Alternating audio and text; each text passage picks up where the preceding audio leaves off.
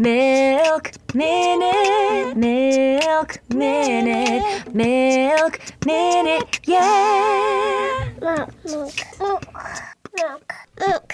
This is Maureen Farrell. And Heather O'Neill. And this is the Milk Minute. We're midwives and lactation professionals, bringing you the most up-to-date evidence for all things lactation, so you can feel more confident about feeding your baby, body positivity, relationships, and mental health. Plus, we laugh a little or a lot along the way. So join us for another episode.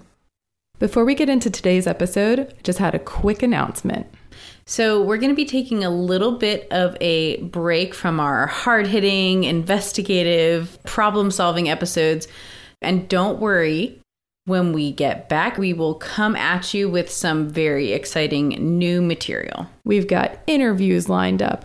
We've got research-based episodes lined up. We have special guests you just don't even know. Get ready in 2022. It's coming at you hard from the Milk Minute. All right, let's get into today's episode. Welcome, everybody. Welcome to another episode of the Milk Minute. Today, I want to talk to you about talking to your baby's doctor about formula supplementation. I'm so excited about this because this is not going to be a long one, but it's going to be very useful. And just a friendly reminder, we do have professionally made transcripts that are available on the website, which are always linked in the show notes. So if you want to print it out and bring it as a reference or use it as an outline to talk to your pediatrician about formula supplementation, please do. You don't have to remember everything, just, know that that's available for you. Hey everyone, it's Heather and Maureen, and we have something really exciting to share with you today. We would like to introduce you to the Wisdom app. It's a brand new app where listeners can come and talk with us at a day and time of our choosing, which happens to be January 18th at 7 p.m. So join us on this new community platform and get all of your breastfeeding questions answered. We're so excited to see you all on the Wisdom app, January 18th at 7 p.m. Eastern Standard Time. See you there. Okay. Well, the way I want to start actually is with a question. Okay, today's question is from Sierra B. She says, is anyone here taking ADHD meds while breastfeeding? What do you take and how has it affected your baby and or supply? I have my ADHD test tomorrow, mainly for confirmation because I'm positive I have it. I'm excited to finally get treated for this life-altering disorder, but I'm so nervous that I'm going to have to make a choice between being medicated and breastfeeding, depending on the effects. I'm interested to hear others' experiences. Thanks in advance. Pick of my 5-month-old little love just because. So I actually do know the answer to this. And this is from the book by Dr. Hale, Medications and Mother's Milk. And what we see with ADHD medication is a lot of people are on the extended release, and that's tough for lactation. So anytime you're on an extended release anything, if there's an option to go on a shorter release, it's going to be easier to toggle that around your breastfeeding schedule if you have one. And by 5 months old, you probably do have some semblance of a schedule that you can plan around. So although it's more annoying, if you have to do a shorter acting one a couple times a day as opposed to one extended release, which is a higher dose in the morning, followed by like a slow trickle down effect that hopefully wears off by bedtime so you can go to sleep, that might be what you have to do temporarily just to get through to whatever your breastfeeding goal is. It's not completely contraindicated, but you will have to look for signs and symptoms in the baby that they might be getting a little bit too much. So you might also have to back off on a dose. So maybe if your therapeutic dose is, depending on what you're on, a certain range, you might have to switch to a shorter acting and decrease the dosage just to get by until you're done breastfeeding. And then you can kind of bump it back up again. Yeah, and I do want to mention that amphetamines are not the only medications available for ADHD, but probably the most commonly prescribed at this point. Yeah, so that's a good point also. And really, a lot of the stuff that we would do for ADHD is stuff that we would recommend you do postpartum anyway. So taking omega-3 fatty acids like the cold pressed fish oil, doing some acupuncture, some cognitive behavioral therapy, if at all possible, just to kind of treat any underlying issues that kind of rev up your brain and get things going. And just doing a quick search of Adderall, which is very common, infant effects, there were no signs of abnormal development during the first 2 years of life of an infant breastfeeding from a mother who had Adderall treatment. And the infant of a mother who was taking amphetamine, 35 milligrams daily for narcolepsy, like a whole other thing, but same treatment with Adderall, during pregnancy and postpartum was exclusively breastfed for 6 months. The infant experienced no adverse reactions and grew normally. Mm-hmm. So obviously, like when we look at giving Adderall or another amphetamine to a pediatric patient, we monitor their growth and their blood pressure to make sure everything is stable and cool there. But we're not seeing those effects via breastfeeding. So those infants are still growing okay. But just like any other amphetamine, we're looking for general fussiness and, maybe lack of sleeping, which is also kind of hard to determine. Is it the amphetamine or is it just being a baby? So, yep. Not completely contraindicated, but you might have to toggle back and forth depending on the dose that you require. Yeah, there's just some caution with it. And it's definitely something to talk to your doctor a little bit more in depth about and know a good way to get in touch with them if you want to change your dosage. Yep. Hope that helps. Okay. Well, on that note of communicating with your doctor, I want to start out this episode, which is focusing on communicating with your baby's healthcare provider when they suggest formula supplementation. I want to start with an acronym. Oh, tell me. Okay. This is an acronym I use for making any kind of medical decision. I'm sure you can umbrella it out further if you want, but I usually end up talking to birth clients about it, but I use it all the time. The acronym is BRAIN. So I say, before you make a choice, use your brain. It's easy to remember. And it stands for benefits, risks, alternatives, intuition, and nothing, as in we do nothing. And I just want to break that down a little bit for you so you can understand how to use it. So we're going to start with benefits. So basically, what good can come from the medical intervention that is being discussed, right? And again, this is something you can just ask your doctor. What are the benefits of this intervention? You want to look at the physiological benefits. Is this going to help your mental health somehow? Is it going to be easier in your life somehow? I mean, there's a lot of ways you can consider benefits. And the answer might be, it just makes me feel better. Right. And in that case, I'm going to have more questions.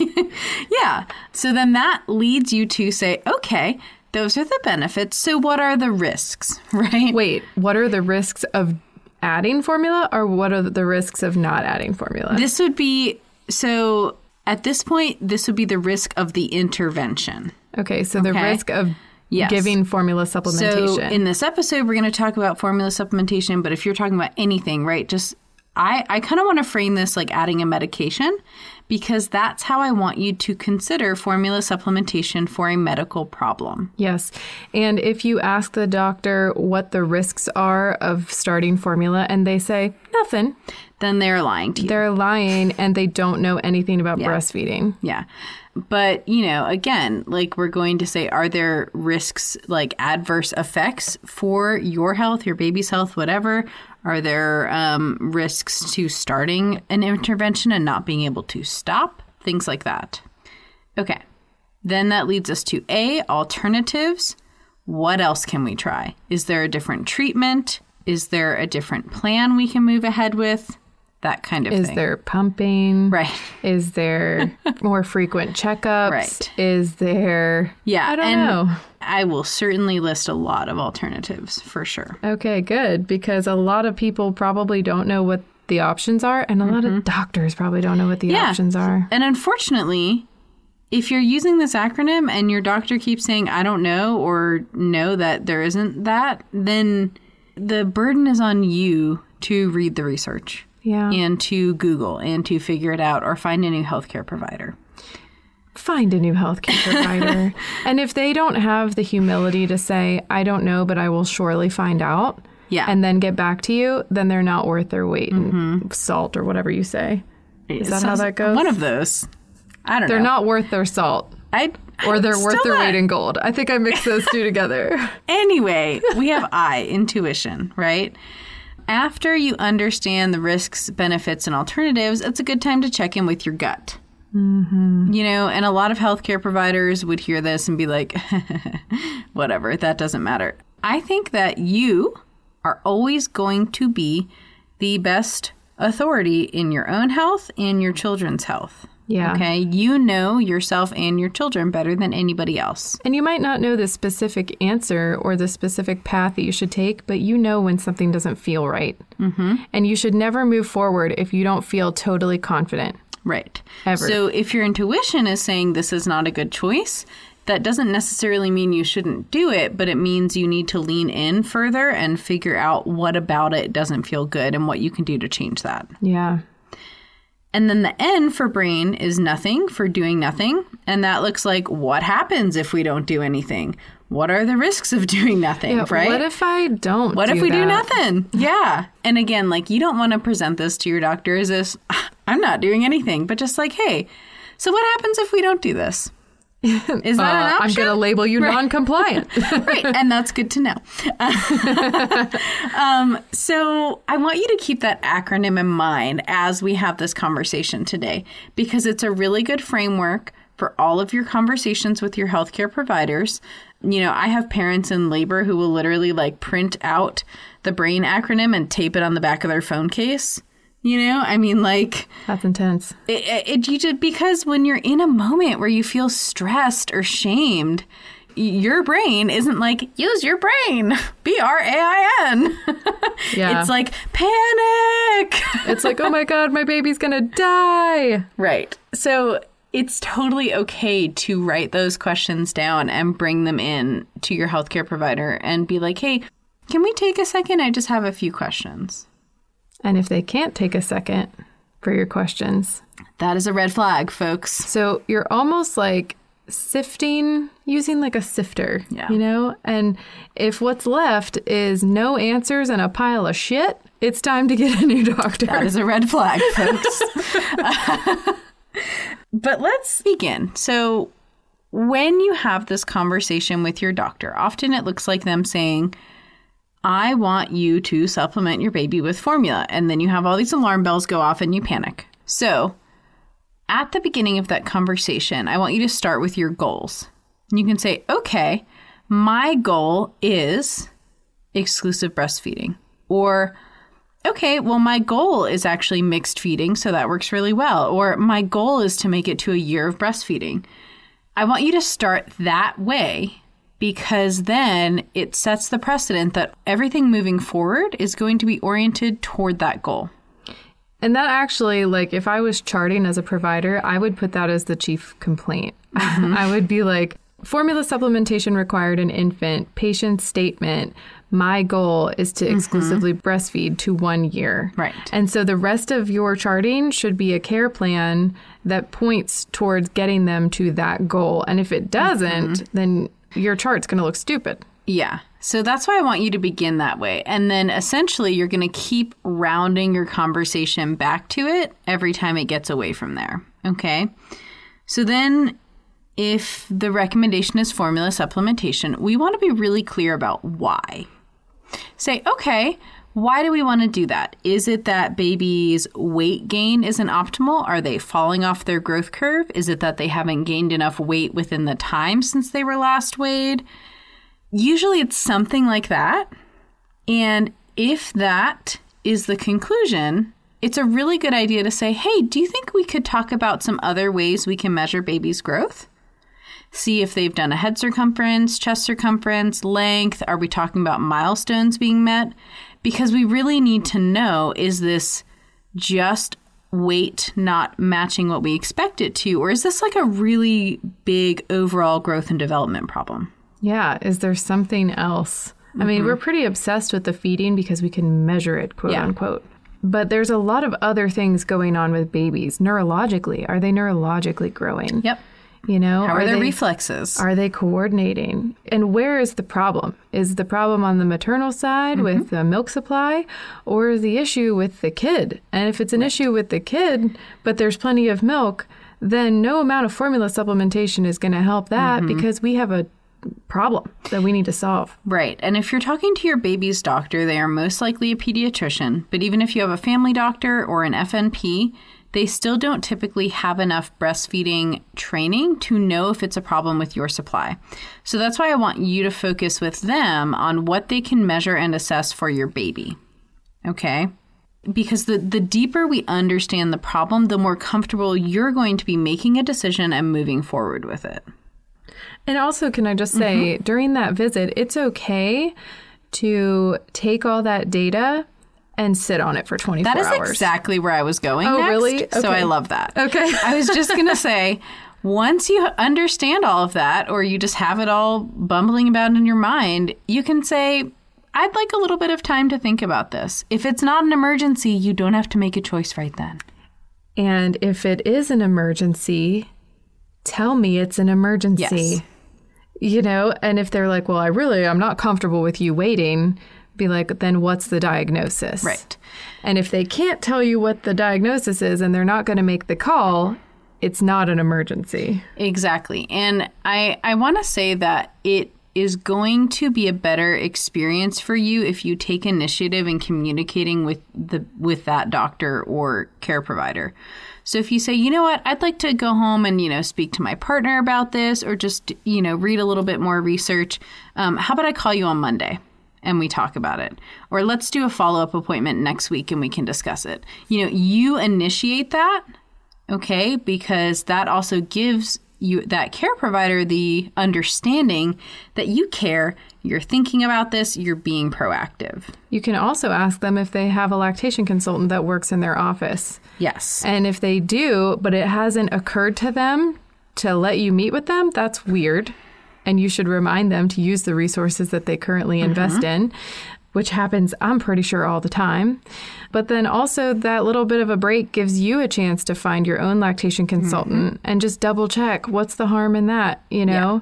And it might be a good opportunity for a lactation consultant and a pediatrician to work on an issue that's very common to patients and prevent this from happening to other people. Yeah, and regardless of whether or not you go on to supplement with formula after this appointment, I think it is very important that you connect with a lactation consultant or a lactation counselor or whoever's available, because they are going to then be the one that can help you assess, is there a problem on your end? Is it a milk production problem? They can also help you assess, is this a milk transfer problem? Is this a problem where baby is just not pulling enough milk, right? You could also consider pediatric occupational therapy, an oral functioning assessment, and again, communicate all of this with that initial healthcare provider that recommended formula supplementation. Okay. Yeah, and bring them into the plan. So I would venture to believe that if a pediatrician doesn't have a lot of experience with breastfeeding families, or really just has 3 tricks that they pull out of their sleeve for fixing breastfeeding issues, when you bring these alternatives to them, you are actually helping them help you. And so I try to work with patients in our private consults to brainstorm with them something that the pediatrician is going to be happy with in the short term. I always tell them, tell your pediatrician who I am and that you're working with me closely and that you have access to me for all follow-ups that you need. And that's going to immediately make them feel better. And they can chart that. Yep. Patient following with IBCLC or CLC, and IBCLC recommends, da-da-da-da. If it's like a liability thing that they're worried about, I got you. That helps. Yeah. That and helps. Again, it helps them understand, too, that then they can recommend those things to future patients. And then if after all that, say you decide that the benefits do not outweigh the risks for you, or you do not think that formula supplementation is appropriate, then they have a pattern of you being a very communicative and compliant patient. And they're not going to freak out if you say, you know what, I'd like to wait. Hopefully, right? But I want to say that you've decided to move forward with the N, the do nothing. Then I want you to consider communicating with your baby's healthcare provider about when to worry. Okay, because clearly they have some concerns. And so you want to know when it is appropriate for you to bring that baby back in. What are signs of malnutrition? What are signs of dehydration? What are signs that baby's not growing quickly? Like, when would you expect baby to move up a clothing size? Things that you can assess at home. so that you know if you need to come in before the next scheduled appointment. Okay. That's really important. And if I'm sure that it would also make them feel good to know that you want to schedule a follow-up. Yes. So, like, I want to do nothing right now, but I would love for you to tell me when I should worry. And also, I would love to see you in 2 weeks. Yeah. To just make sure everything's cool and to see if anything's changed. And in the meantime, I'm going to reach out to occupational therapy. I'm going to reach out to a lactation consultant, and I'm going to spend some time on my health to see if that impacts it at all. Because maternal health and wellness definitely correlates with better breastfeeding relationships in general, and just lower stress. And obviously, if you have a kid that is in a gray area that someone's worried about, we want to know that you're going to be able to take that time to focus on them. Okay. So let's posit another scenario and how we would move forward. Let's say that you agree that something needs to be done, but your goal is exclusive breastfeeding, okay? I want to remind you that calories in formula and breast milk are typically the same. In fact, I went and looked, and some brands of formula even have less calories than breast milk. So here's the thing. If you get a blanket recommendation to supplement with formula and that is the end, and somebody expects that to improve weight gain for your baby, that makes no sense. Okay? Because if you go home and say you buy a formula unknowing that has 18 calories per ounce instead of 22, you know, and 20. I think 20 is the standard, like Similac 20, Enfamil 20. Exactly. Like, then you're then supplementing or replacing breast milk with something that has less calories. Like, this seems like it doesn't make sense to me. So here's the thing. If you think something should be done and you agree with your baby's healthcare provider that their growth is not optimal and you need to change something, then we need to focus on what is happening when they feed, how much milk they're getting, all of that, right? So you're seeing that LC already, baseline. You need to do that. You have options. You can choose what we call double feeding, where you feed baby directly and then you pump after and feed the expressed milk. And that is really helpful in a case where we have, say, low muscle tone, poor oral functioning, and baby's just not getting quite enough volume, but your milk supply is fine. If we have an issue where your milk supply is not optimal, so we're going to add in a little bit of extra volume with formula, then we need to be working on increasing that milk supply with pumping or feeding in between. Yeah, and know that depending on if your baby is very stable, but they're just not on the curve the way the pediatrician would exactly like them to be on, I hesitate to tell parents to do formula right away. I'm like, Can we take 3 days to just do skin to skin, lay in bed, watch Downton Abbey, and really go for it? Bathe with your baby wear, like literally spend 72 hours just crushing it with breastfeeding. And that's because the top-off cycle is a trap that we can fall into that is going to decrease milk supply over time. Yes. So, like, if you can avoid it, do it. But if your baby is in dire straits and they are already in, like, well below the 3rd percentile and they're not developmentally meeting milestones and they're getting weaker or they're getting readmitted for jaundice and they need volume and they just can't do it, it's fine. Yeah, I just want to, like, normalize that. Supplementing with formula does not mean you have failed. And it is an amazing scientific advancement that we have. We have a safe food that we can give to babies that is not breast milk. And in my opinion, if we are introducing it into a breastfeeding relationship, it should be seen as a medical intervention, right? So if you've decided to move forward with that, I want you to, before you go home from that doctor's appointment, ask when you can stop. Yeah. And they might say, I don't know. But at least you've opened up that conversation. You can say, well, I agree that it's necessary. I want to do it, but I want to know, when we can stop using this medicine. Yeah. What's the goal? Is it a weight goal? Is it when they reach 8 pounds? Is it what is it? Is it when they reach a certain... Is it jaundice? I mean, yeah, we have to understand like what is the goal with formula supplementation so that when we meet it, we can stop. And then you can even ask, well, okay, how do I stop? Like when it's time to stop, how? And again, if your pediatrician says, I don't know, that's a red flag. I'm sorry, because that is a medication. They are essentially it's an over-the-counter medication they're recommending you take without a plan. Yeah.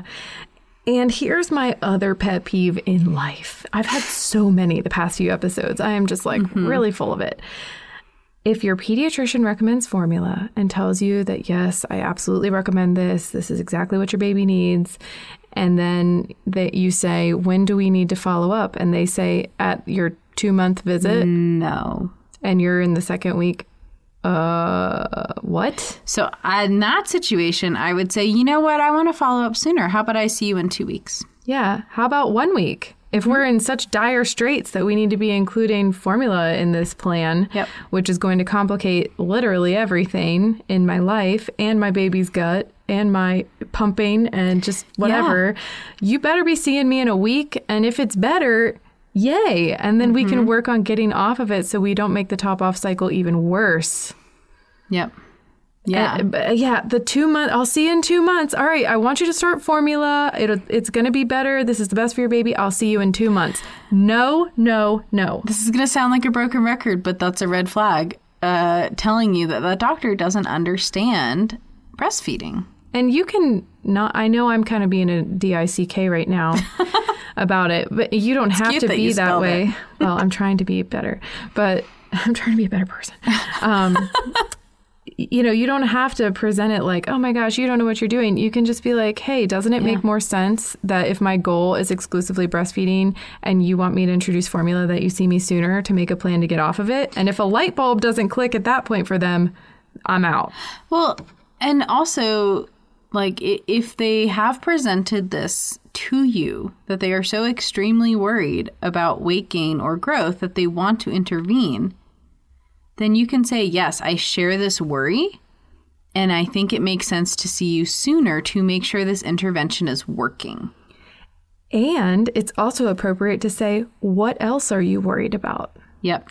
Because it is not always just the breast milk. It is not.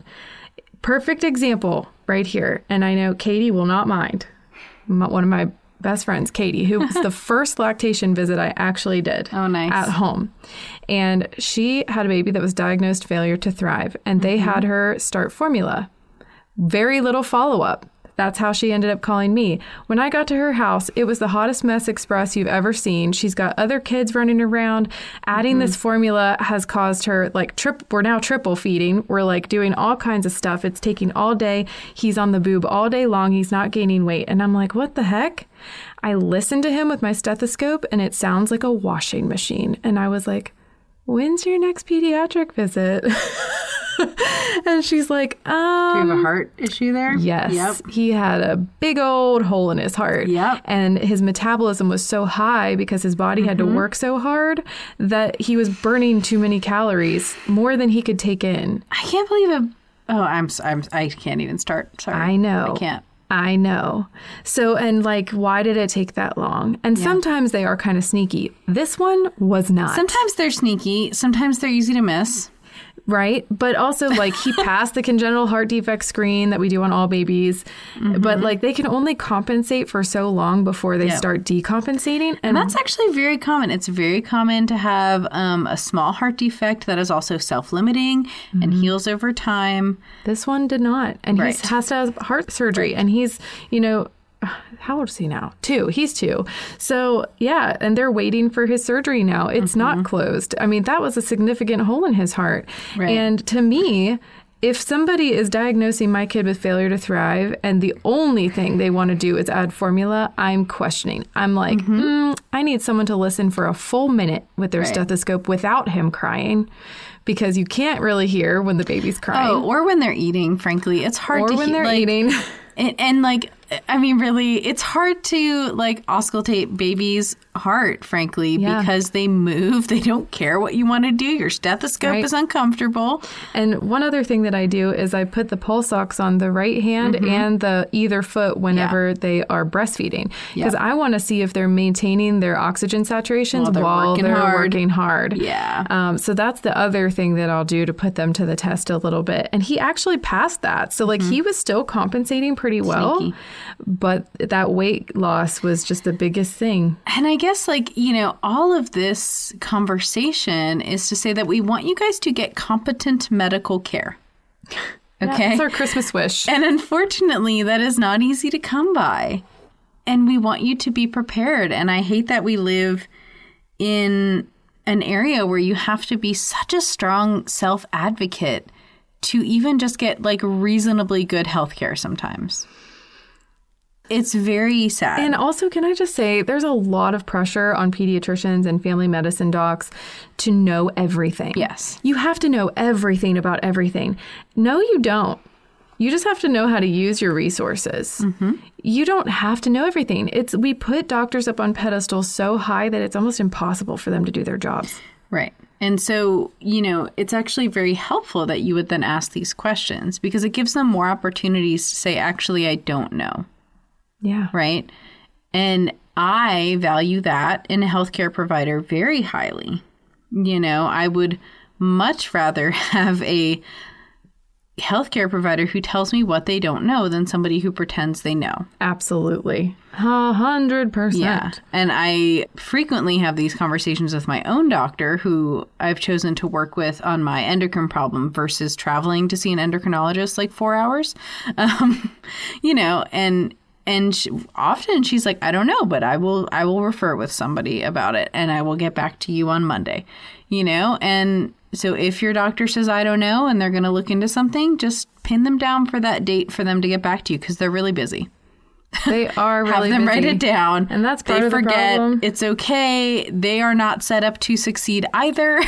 Yeah, I'm going to give them some grace there, because it's not their fault that the insurance reimbursement is so bad that they have to see a patient every 10 minutes, you know, just to keep their lights on. I mean, that super sucks. And then, of course, they don't have the answers all the time. No, and my doctor will be calling me back at like 9 p.m., guys. Yeah, and I'm like, I'm sorry, you're still at your office? Yeah. You have 3 kids at home. Fuck. Right, go home. But also, like, what's the answer? Yeah, also, thank you. And so all of that to say, you know, as lactation consultants, we want to help. You just got to like crack the door, have some humility, let us in, let us help. We have the answers that you need, and we have them quickly. You don't even have to read a book. We can just, in one phone call, yes, no, here's the plan. So if you're a pediatrician listening to this and you've stuck with us this far, thank you. Thank you. And please call us or email us and let us know how we can help you. I do it all the time with my midwife friends from school. Yeah. All the time. They are like, I'm on speed dial for a lot of them. Shout out to Jackie Seraphin and Sarah Kohal. Great midwives. If you're in the Chicago area for Jackie or Coeur d'Alene, Idaho with Sarah, they are badasses. And they text me a lot asking me breastfeeding questions. And I love it. I love it. I live for it. So anyway. And for the parents out there that are facing the choice of whether or not to supplement with formula, I want to again emphasize that formula does not mean you have failed. Not at all. And it is not the end of your breastfeeding journey. Okay, we're going to frame formula supplementation as a medical intervention, as something we are going to do for a set amount of time and have a very solid plan for the start and the end. And if you're in the top-off cycle right now, there is hope. Yes, and we absolutely need a new episode on that. Yes. But just in case we don't record it for the next 2 months, there's a link in the show notes to my private consults. Oh, yes. You can either get a private virtual consult with me at the link in the show notes, or you can join our Patreon and hang out with Maureen and I and communicate with us through that messenger feature on there and our live Q&As once a month. And we'll definitely help you get through the top-off cycle. That's one of our top things that we talk about, I would say. Absolutely.